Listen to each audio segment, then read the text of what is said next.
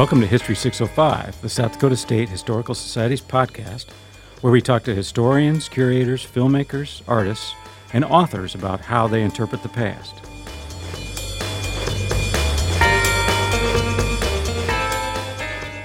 We can meditate and wonder whether our descendants, because I think they'll still be here, what they will think about us. And let us hope that at least they will give us the benefit of the doubt. I'm Dr. Ben Jones, South Dakota State historian and director of the State Historical Society. Join me and our guests as we think historical. So it is most appropriate and fitting that in our first year of our second century that this should also be a year of reconciliation between the Indian people and the non-Indian people alike. History 605 is sponsored by the Groover Family Trust and done in partnership with South Dakota Public Broadcasting. Welcome to the show.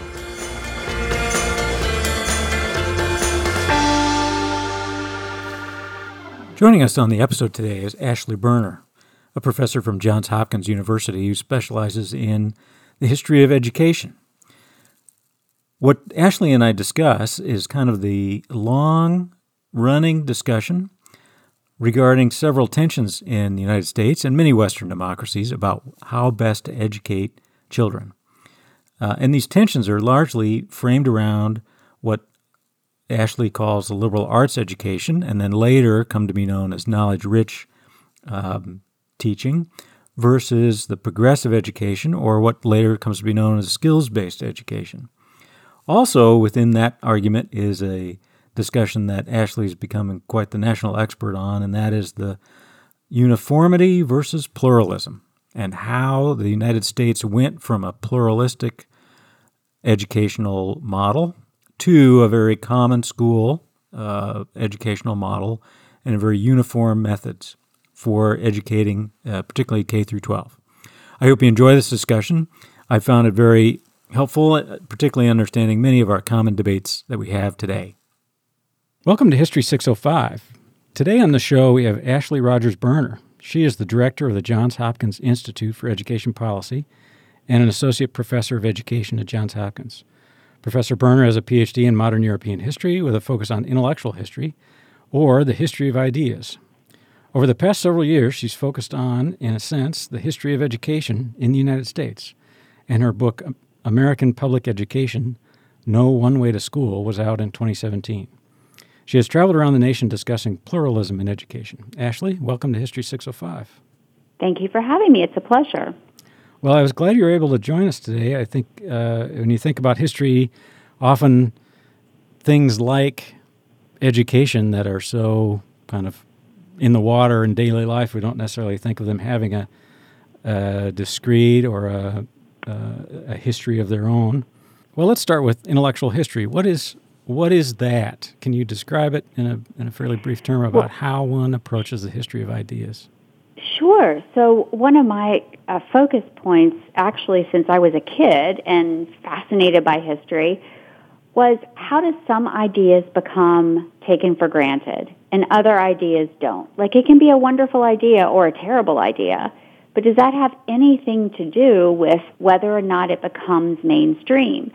So I've looked at different ideologies and their history and the way in which they became a yes or a no. And so, for example, democracy. Democracy was a novel concept in the modern world, and in the United States, we fought a war and actually threw out the king, and so we take that for granted. So certain ideas and practices become taken for granted. And my focus in intellectual history was, how does that happen? Okay. So is there a general rule for how an idea becomes a powerful implemented force? Well, I think my bias is towards the sort of sociology of thought and Peter Berger's work, James Hunter's work, that assume that an idea doesn't live on its own. That for an idea to be adopted as mainstream, it has to be carried at both the grassroots and the elite level by people with access to political and financial and moral, ethical artistic capital who can plug away at the same direction for a long period of time. Right. So when you actually look at social movements that became accepted and successful, like the abolitionist movement, you see exactly that. You see leaders of the movement who represent different high-level areas of culture and who also pulled in the same direction for 30 years and also seeded grassroots movements that made the moral case to the general population. And actually, we see a very similar process at work when we look at the history of education. Right. And certainly education is in our politics. It's in ways around the state and in localities on the ballot in a couple weeks. And That's right. Well, so let's talk about education then. Certainly one of the oldest arguments, and a lot of undergraduates in college wrestle with this idea, the nature versus nurture argument. And there's this guy named John Locke who came up with this idea about when we are born, we are a blank slate. Chat a little bit about how that idea has impacted how people were educated. Sure. So there are essentially the nature versus nurture on the one, and both approaches have been very, very influential, including in the 20th century, 20th and 21st century. So the theory would go something like this. On the one hand, human beings are born without any kind of framework, and it's the role of the adults to fill that framework with content, knowledge, experiences, moral formation, and so forth. On the other hand, you have the kind of Rousseauian and John Dewey approach, the romantic approach, that says the child is born with everything he or she needs, and we can't impose anything on the child. We have to help the child discover his or her own passions, and I'm speaking in very blunt terms. Right. But that's the kind of contrast.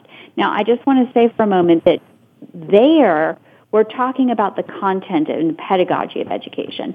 I like to think about the structure of education and the content as having two separate different histories, and I'm happy to talk about that. Okay. But when you're talking about the theory of how kids learn, right. you're talking about the requirement that kids learn content knowledge in a liberal arts education, and versus the learning how to learn, just help them look stuff up, help them, in a vacuum. And I am firmly of the view that the approach to the academic curriculum is the far better course. Right. Well, let's you mentioned a couple names there, John Dewey being one of them, and who are the other big educational theorists in American history? Well, the interesting thing is there was a wonderful debate actually in the late 19th and early 20th century between different camps.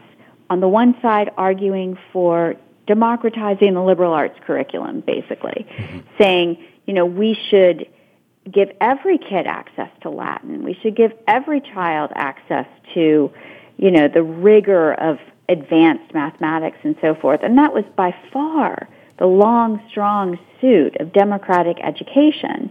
And on the other hand, you had the progressive movement, and this was across all the English-speaking countries, by the way. Yeah. You had in England the University College London Teachers College that said, no, education is not about content, it's about education, it's about psychological development. And so you had Teachers Columbia in the United States, University College London, that were really focused and hammered home the skills-based approach. And so some of the names that are associated with that would be G. Stanley Hall, who was a psychologist in the United States, Herbert Spencer, who Charles Darwin's cousin, and he's the one who actually popularized the survival of the species. They had different approaches, but they both thought the academic curricula was a bad idea. G. Stanley Hall and Herbert Spencer basically didn't think that most kids could handle it. Mm-hmm. I mean, they were part of the eugenics movement, mm-hmm. and so they wanted to dumb down the curriculum and just give kids like skills. That's it, to become tradespeople, as if they had no choice. Mm-hmm. And then on the other hand, you had the president, Charles Eliot of Harvard University, who said, "No, you've got to democratize the liberal arts education." Mm-hmm. That's probably too much. That's probably too much information. But there were certainly intellectual battles at the teacher colleges and in states about which was the right approach. And in our country, the skills-based progressive approach that was Deweyan and G. Stanley Hall and then, Piaget, the kind of learning how to learn, won in the 20th century. Right. Many successful countries didn't go that route. Okay. They democratized the liberal arts curriculum. And Finland, for example, gave every kid access to the most rigorous content and then allowed them to differentiate as they got older. But they were differentiating on the basis of real experience with rigor. Yeah. Well, let's talk about that. What's the format of that liberal arts education that Finland, or in your writing you talk a lot about the Dutch, what Holland might have done in the mm-hmm. early 20th century. What does that look like for them? In the Netherlands? Right. Well, the interesting thing is that I mentioned earlier the structure and the content being two different trajectories. Mm-hmm. The United States went from a required liberal arts curriculum that, of course, I would say needs to be updated for today's world. I certainly don't believe in just the Western canon. There are many, many diverse populations that need to be included. So sure. That's the piece that was so devastating across the board in the United States. But then you have to look at the structure. And the structure in the United States is now quite unitary, where we have one, we kind of believe that only the district school is public education. We didn't used to be. And we used to fund all different kinds of schools on equal footing and allow those schools to create different norms and ethical frameworks, whether it was Catholic or secular or Lutheran or Jewish. Mm-hmm. That was how that was the structure. It was pluralistic until the end of the 19th century. The Netherlands went in the opposite direction. They were very diverse as a population in the early 19th century, and across the century became more and more pluralistic. So now the Netherlands is the most plural structure of education in the world. They fund 36 different kinds of schools on equal footing. Islamic, socialist, Montessori, evangelical. They also have what we would call district schools. Those are still on offer. But this is the norm in democracies around the world, that you fund a lot of different schools. But, like the Netherlands, you hold them all to a high bar academically. Mm-hmm. So the Netherlands is fascinating, and I'm really glad you picked that example, because, yes, they fund 36 different kinds of schools, but all kids have to demonstrate knowledge on, like, competence with broad knowledge domains. So, for example, comparative religion and ethics is a requirement every year, almost. And so even if you're in a Jewish school, that's funded by the government, you have to know what Hindus believe. You have to know what Catholics believe. Similarly, if you're in a secular school, you have to learn, or you're in a Catholic school, you have to learn what Marx believed. It's just a matter of educational preparation. So that's kind of held the common good together, this shared content across differences. Mm-hmm. Does that answer the question? Yes, it does. And so I guess the question is, in the United States, you talked about in the late 19th century, we went to the common school model. Who develops and then advocates for the common school? So that's a very good question. So in the United States, early on, now, of course, we always have to qualify by saying not everyone was allowed to obtain an education. Sure. Obviously, our country has a very dark history there with respect to the enslaved populations and the treatment of indigenous families and so forth. So I don't want to elide that point. But where there was state funding, or back then it was more likely county or city or town funding for education, the states would collect taxes and fund schools that reflected the demography of the population. So you had a town that was 90% Lutheran and 10% Catholic. There would probably be several Lutheran schools and a Catholic school that were state funded. In some of the large boroughs in New York City, for example, there could be Jewish schools, de facto Jewish schools. And this was very, very common in the colonial period, in the federal period, and when Horace Mann in the 1830s became the first commissioner of education in Massachusetts, he argued passionately against this structure. Why? He was concerned that having different kinds of schools would create divisions in the population. So he was very concerned about Catholic schools, evangelical schools, schools that weren't all alike. Yeah. So he made the argument for what he came to be called the common school, that all kids should have the same kind of experience.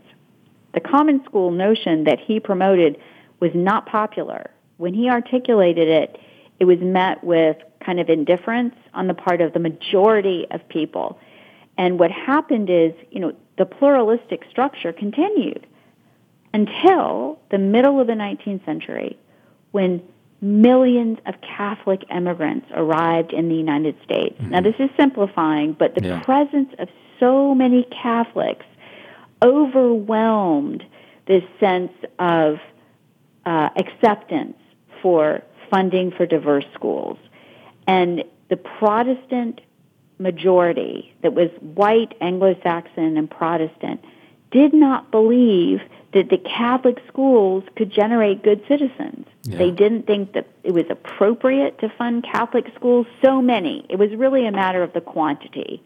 They were fine to, fund 10% of the population to attend Catholic schools. But when that hit 50% in Boston, that was a threat. And so from the middle of the 19th century to the beginning of the 20th, you see what I described earlier, elite and grassroots movements that was anti-Catholic school funding. Now, they didn't just say we're anti-Catholic. They couched it in terms of, non-religious. And I'm going to get back to that in a second. Right. But you had the Know Nothing Party and the post-Civil War Republican Party arguing to defund Catholic schools. And you also had the grassroots movements like the Ku Klux Klan that were firebombing Catholic neighborhoods, firebombing Catholic churches, protesting 60,000 strong in the street of Philadelphia about the Catholic Bible being used in some of the schools.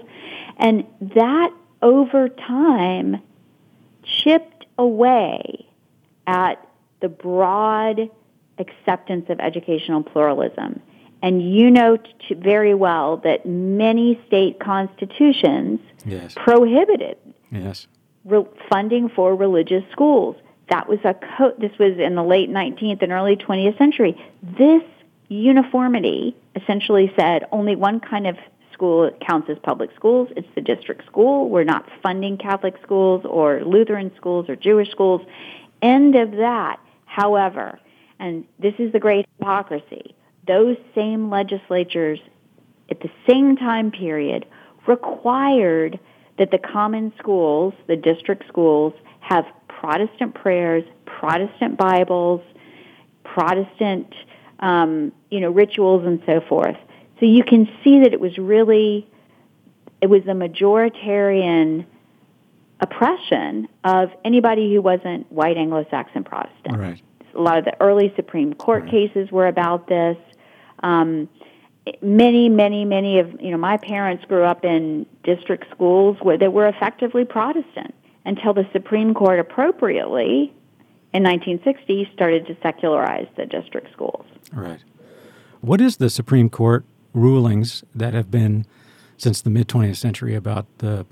Right. So some of the the early 20th century cases, the first few times that the Supreme Court interfered with state education laws, it was actually about these nativist movements. Mm-hmm. The very famous Society of Sisters versus Pierce in Oregon. This was in 1925, Oregon had effectively not only defunded Catholic schools, but effectively made them illegal. And the Supreme Court weighed in on that and said, the child is not the mere creature of the state. Right. And it was a positive vote for at least the legality of non-district schools. There were also some early cases about the rights of tribal communities to have Catholic education in their territory that was funded by the federal government. And then, a lot of cases about viewpoint diversity, the Jehovah's Witnesses who didn't want to salute the flag and so forth. Sure. But, and then you had the secularization of the district schools, which I think is appropriate to the federal Constitution. This was in the 60s and 70s and 80s. You also have the beginning of the affirmation by the Supreme Court that from a federal constitutional perspective, funding diverse schools is constitutional in certain circumstances. Right. So Zellman is one of the most famous cases that was in, I think, 1992 that affirmed the right of Ohio to have vouchers, tax credit funded vouchers, right, as long as the money does not go directly to the school, as long as it goes to the parents and it is the parents' decision to enroll their kids in a school. A non-district school is the mediator between the Establishment Clause and Free Exercise Clause.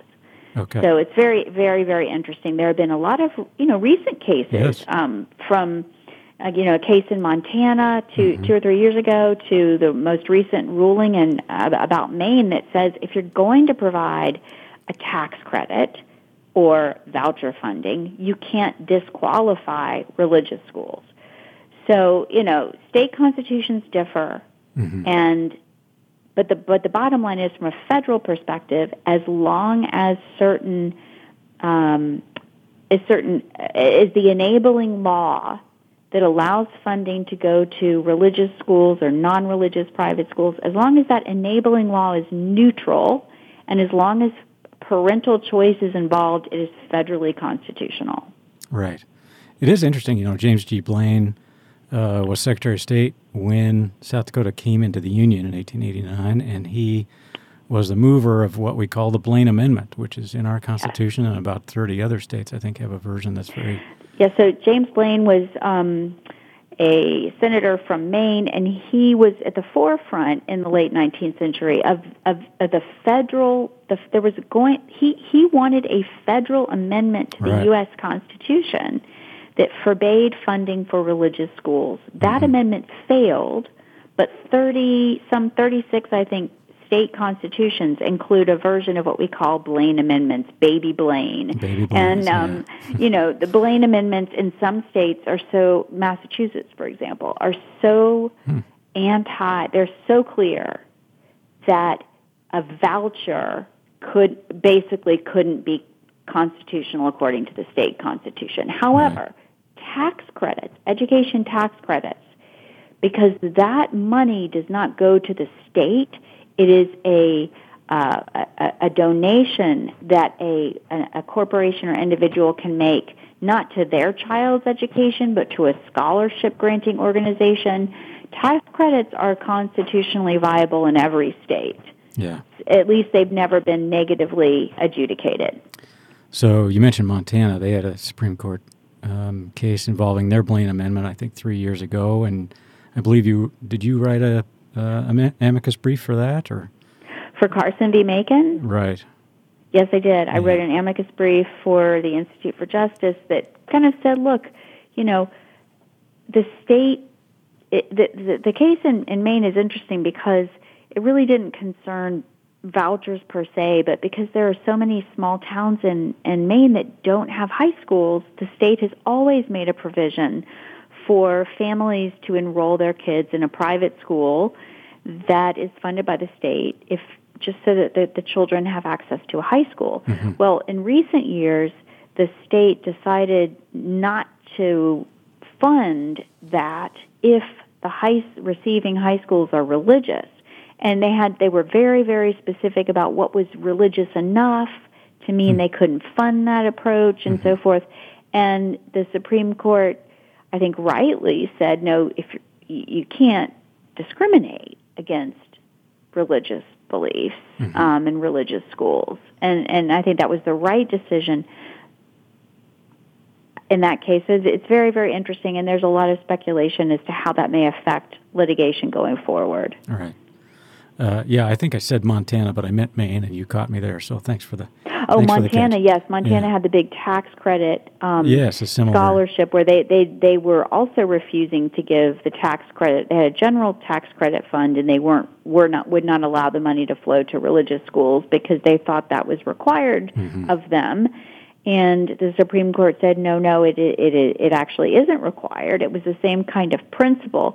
However, the feds cannot, the Constitution does not require that a state fund religious schools, but you can't have a general benefit without you can't discriminate. Right.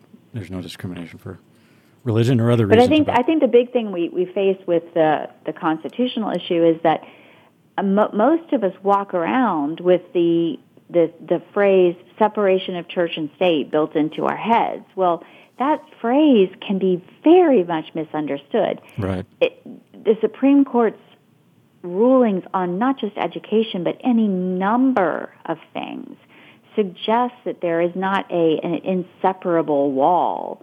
Certainly there can't be a United States church, or there can't be direct funding of some things like a school, but there are all kinds of public-private partnerships that include religious entities that are completely constitutional. So we just have to be careful how we use that phrase. Right. Well, let's double back a little bit and talk about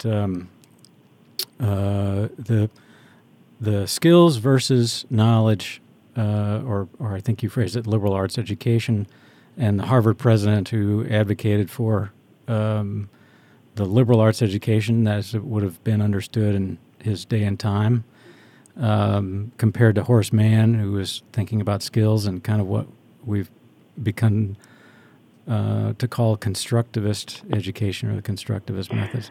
What is the issue there with what a skills-based education? Where's the deficit? So that's really good. So this is where the history of educational content comes in, and for all the disagreements that I have with Horace Mann about the structure of education, he did have a clear view about the quality of the content. But most schools in the 19th century had not the same textbooks, but similar textbooks, and in many cases the same textbooks. But the path to becoming a teacher was to demonstrate knowledge, competency, like an exit exam from high school, that you knew a lot about science, math, history, the arts, foreign languages, even Latin. 50% of students in high schools 50% of students in the early 20th century studied Latin, and before all the progressive movement hit. But generally, it was seen as democratizing the liberal arts curriculum was seen as a path to equity, to social opportunity, and social mobility, and democratic formation. And the recent research that we've seen suggests that is absolutely right. Yeah. That is the game changer for low-income families, and we can talk about why and where some of that research is coming from. But conversely, the skills over content was very appealing. It was the sort of calling card of the new teacher training institutes, the teacher colleges, that it's about developmental psychology. It's about helping kids find their interest. It's about not imposing a body of knowledge. And I just want to highlight one of the best writers on this is Diane Ravitch. Mm-hmm. Now, Diane Ravitch, I disagree with her, obviously, on the structure of education. She's a defender of district schools only. But her book called Left Back from 2000 really chronicles what she calls the attack on the academic curriculum. And, if I can just read a section from her introduction to that book, I'm just going to look it up right now. She says, schools must do far more than teach children how to learn and how to look things up. They have to teach children which knowledge has most value, how to use that knowledge, how to organize what they know, how to understand the relationship between past and present, how to tell the difference between accurate information and propaganda. The great virtue of the academic tradition, it organizes human knowledge. It makes a chaotic world coherent. So anyway, she really chronicles the progressive attack on the academic curriculum. And again, the academic curriculum isn't rote learning. It doesn't mean rote learning, memorization. There should be some learning by heart, of course, but the academic curriculum really refers to a breadth of knowledge about art, philosophy, history, geography, economics, all of these really important areas. Our students are not given this, by and large, in our country. And it's problematic because that, well-resourced families have the means and the educational background to open the world up for their kids, to travel, to talk about current events and so forth. Newcomers to our country, low-income families, in general, don't have that social capital and those opportunities and the educational heft in their own homes, and so schools must give kids access to knowledge. E.D. Hirsch is also another wonderful writer on this topic. Right. Hirsch and I imagine Ravitch also talk about that opportunity gap or that the. Oh yes, the TNTP. TNTP came out, which is that the opportunity myth? Yes. The Opportunity Myth is a report that was published by TNTP, I think in 2019, where they went into classrooms across the country, all different kinds of classrooms. It was a huge study, and they found that if you were a low-income child, your odds of having, quote, on-grade level material in your classroom were something like 40%. Mm-hmm.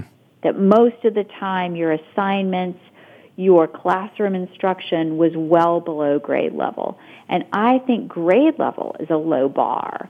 Grade level is kind of a minimum in our country. Mm-hmm. So most to put it succinctly, most of our schools under-challenge our students. Right. And the best way to start challenging students and give them rigorous, engaging material is to bring in a knowledge-rich curriculum. And are the schools that are doing this, what are they seeing when they do this, particularly with low-income students? So the school districts that have, so we do at our institute, we have worked with many district systems, and my colleague David Steiner has worked with state systems through the council. The CCSSO is the Council for Chief State School Officers. It's the membership organization of commissioners of education. They have been working with 13 states right now to try to ensure high quality and in some cases knowledge-rich curriculum in their schools. It is really challenging, but schools that do it and systems that do it, they often see a slight dip in their test scores in the first year just because the teachers are learning how to teach something more rigorous, and teachers need a lot of support. Right. But then after the first year or two, the children's academic scores are soaring. And I don't think it's all about the academic scores. I think it's when you look long term, there are other outcomes. But for sure, when you teach children more history content, more engaging, viewpoint diverse, interesting questions about the human experience, all kinds of good things happen. Right. Whereas if you drill and drill and drill on find the main idea, provide evidence for X, and that's all you do, you are really shortchanging kids, and the test scores show it. Mm-hmm. So yes, we've seen some amazing things. And I can point to some specific examples. Okay. When Chicago Public Schools put the International Baccalaureate Diploma Program in 17 of their low-performing high schools, and they gave teachers the full-on, these were normal teachers, low-performing high schools, they gave teachers the International Baccalaureate Professional Development Training. Oh, yeah. Those kids had a 40% greater chance of going to college and a 50% greater chance of going to a selective college. It's a game changer that when Rahm Emanuel was mayor of Chicago, he made IB programs the signature of his service. Wow. Duval County in Jacksonville, Florida, went from a homegrown curriculum to core knowledge, language, arts, and Eureka Math, and they really spent time with teachers. You have to spend concerted hours with professional development and classroom support. The next year, the kids had I think it was a 6-point gain in test scores, and there are now, I don't know how many districts in Florida that are emulating that process. Yeah. It makes a difference. And kids are excited, and their parents are excited. Right. Well, it strikes me that you talk about pluralistic schools. I've seen, whether they're studies or just my own experience of watching parents being involved in schools, when the parents understand what the children are learning, the children will do better.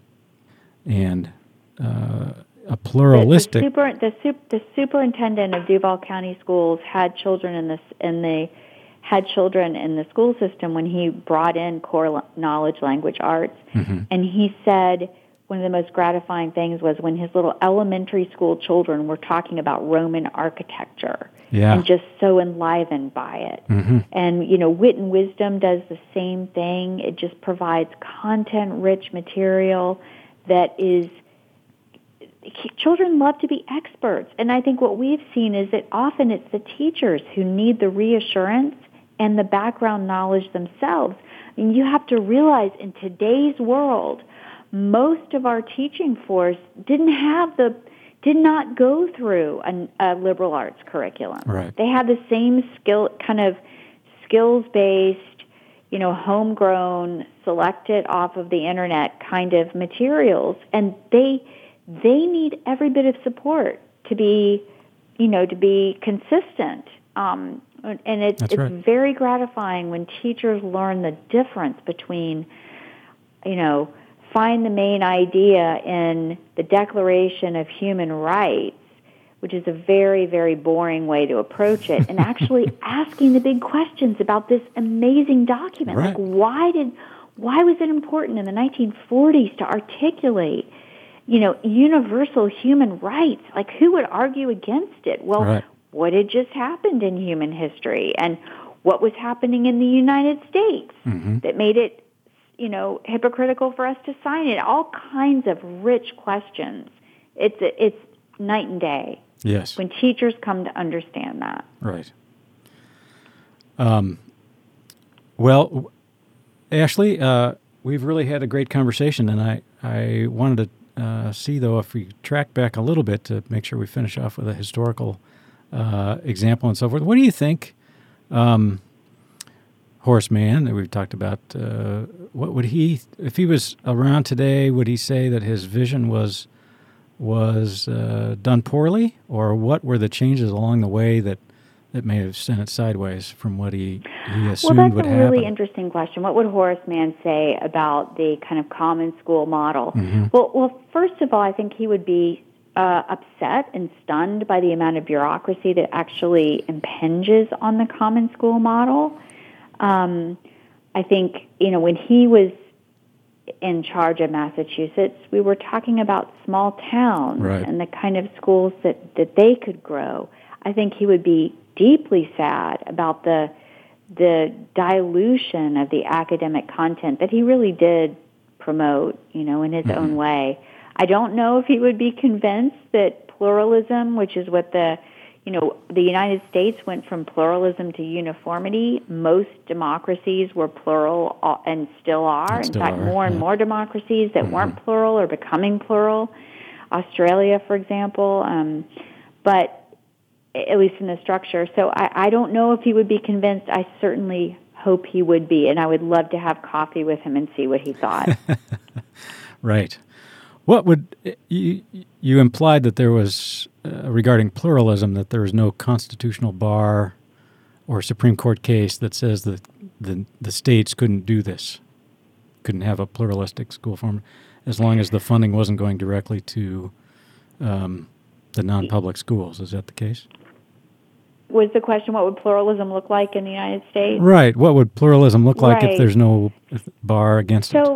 So I think the main thing that educational pluralism would look like would be not pitting entire sectors against each other. One of the sad consequences of the uniformity has been that any departure from the district school is seen as illegitimate or a threat. And you even look at the word school choice, and it's nobody else uses this term but the United States. School choice is like asking for an exception to the norm. So one of the real good, I think, of educational pluralism, it would look like all parents, not just wealthy parents, but all parents can find a school that meets their needs. All those schools would be high quality. I've got to get that in there. But it would look like parents being able to say, look, I don't want a big high school. I want a small high school. I want classical model. I want religious schooling or a socialist school or whatever they want. But I also think from the policy perspective, we could put our weapons down, because pluralism says all schools matter. We're not going to differentiate. We're not going to say a Catholic school is worth more inherently than a district school, or a district school is inherently superior to a charter school. We're not even going to research which school sector is, quote, the best. We're going to just expect all schools to get better continuously. Yeah. I think we would save ourselves so much of our agony and battles if we could just say all schools matter. We're going to support all schools and make sure they're good. Right. End of story. Right. Well, Ashley, thanks for the walk down the historical lane about education and the common schools and the model and so forth. Certainly, many people went to colleges that used to be normal schools. There are 3 normal schools, former normal schools in the state system in South Dakota. Now they've changed their name, but that ghost, sometimes literally, well, not literally, General Beadle was the president of Dakota State University, which used to be Dakota Normal University, and the students joke that General Beadle's ghost is still somewhere walking around campus. But certainly the methods that they put in are with us today, for better or worse. Right. So, well, the normal school model was the model that was ubiquitous. I mean, in my graduate degree over in England, I studied the normal schools, or the teacher training institutes in England over a 100-year period, and they were focused on 2 things: content knowledge and classroom management. Those were the 2 things, because teachers, to get accepted to the normal school, had to pass a tough exam that was content-rich, and then they had to go deeper into the content. They had to know where the subject was going. And I think that's really compelling. And they also learned classroom management, and they had apprenticeships. And when the teacher preparation regime in the English-speaking countries migrated away from the normal school model and into the school of education model that was, that's when the pressure to become not about content but about developmental psychology really took root. And, there was, in my view, a real loss there. Yeah.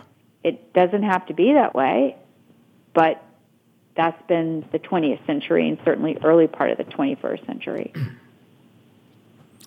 Right. So when did that when did the developmental model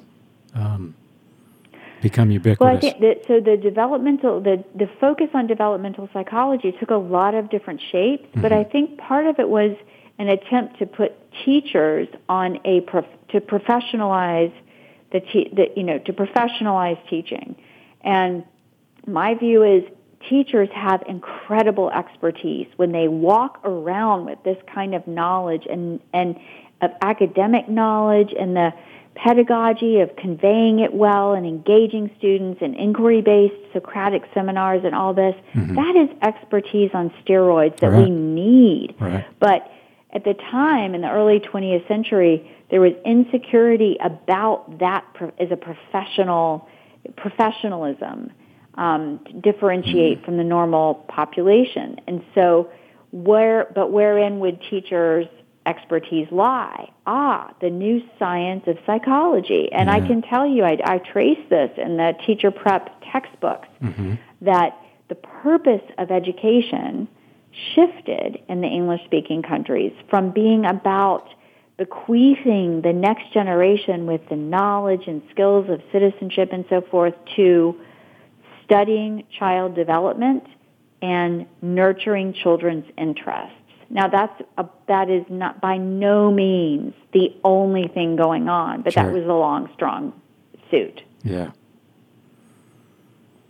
So, I guess to wrap this up, we have kind of three strands, and I'll struggle to repeat them here, but that shift from knowledge to developmental preparation for the teachers. Yes, and so what happens now is there are very few colleges of education that have anything close to the content knowledge that, even in England right now, teachers have to have an undergraduate degree that is subject specific, not just how to teach math, but you got to know math inside and out, and then you have an additional year, postgraduate year of teacher training. And I think that's a really compelling model, because then you've given teachers the tools of pedagogy, to be sure, but you've also ensured that they know where the subject is going. And Finland, the same thing. Singapore, the same thing. Some of the highest performing school systems have that approach. Yes. Well, Ashley, what's next for you? Have you got another book coming out?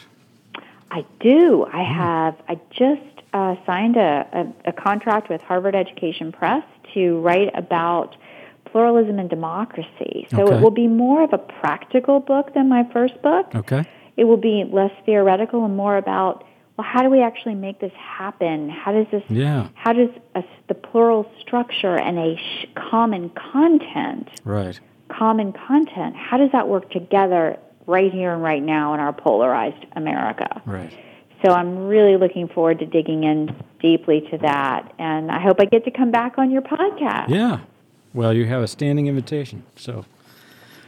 Well, thank you so much for having me. It was such a pleasure, and I look forward to learning more about what you all are doing and the state and your standards and so forth. I know all good things will happen. Right. Well, thanks a lot. Ashley Rogers-Berner is the director of Johns Hopkins Institute of Education Policy at Johns Hopkins University, and it's been wonderful to chat with you today. Thanks a lot. Thank you.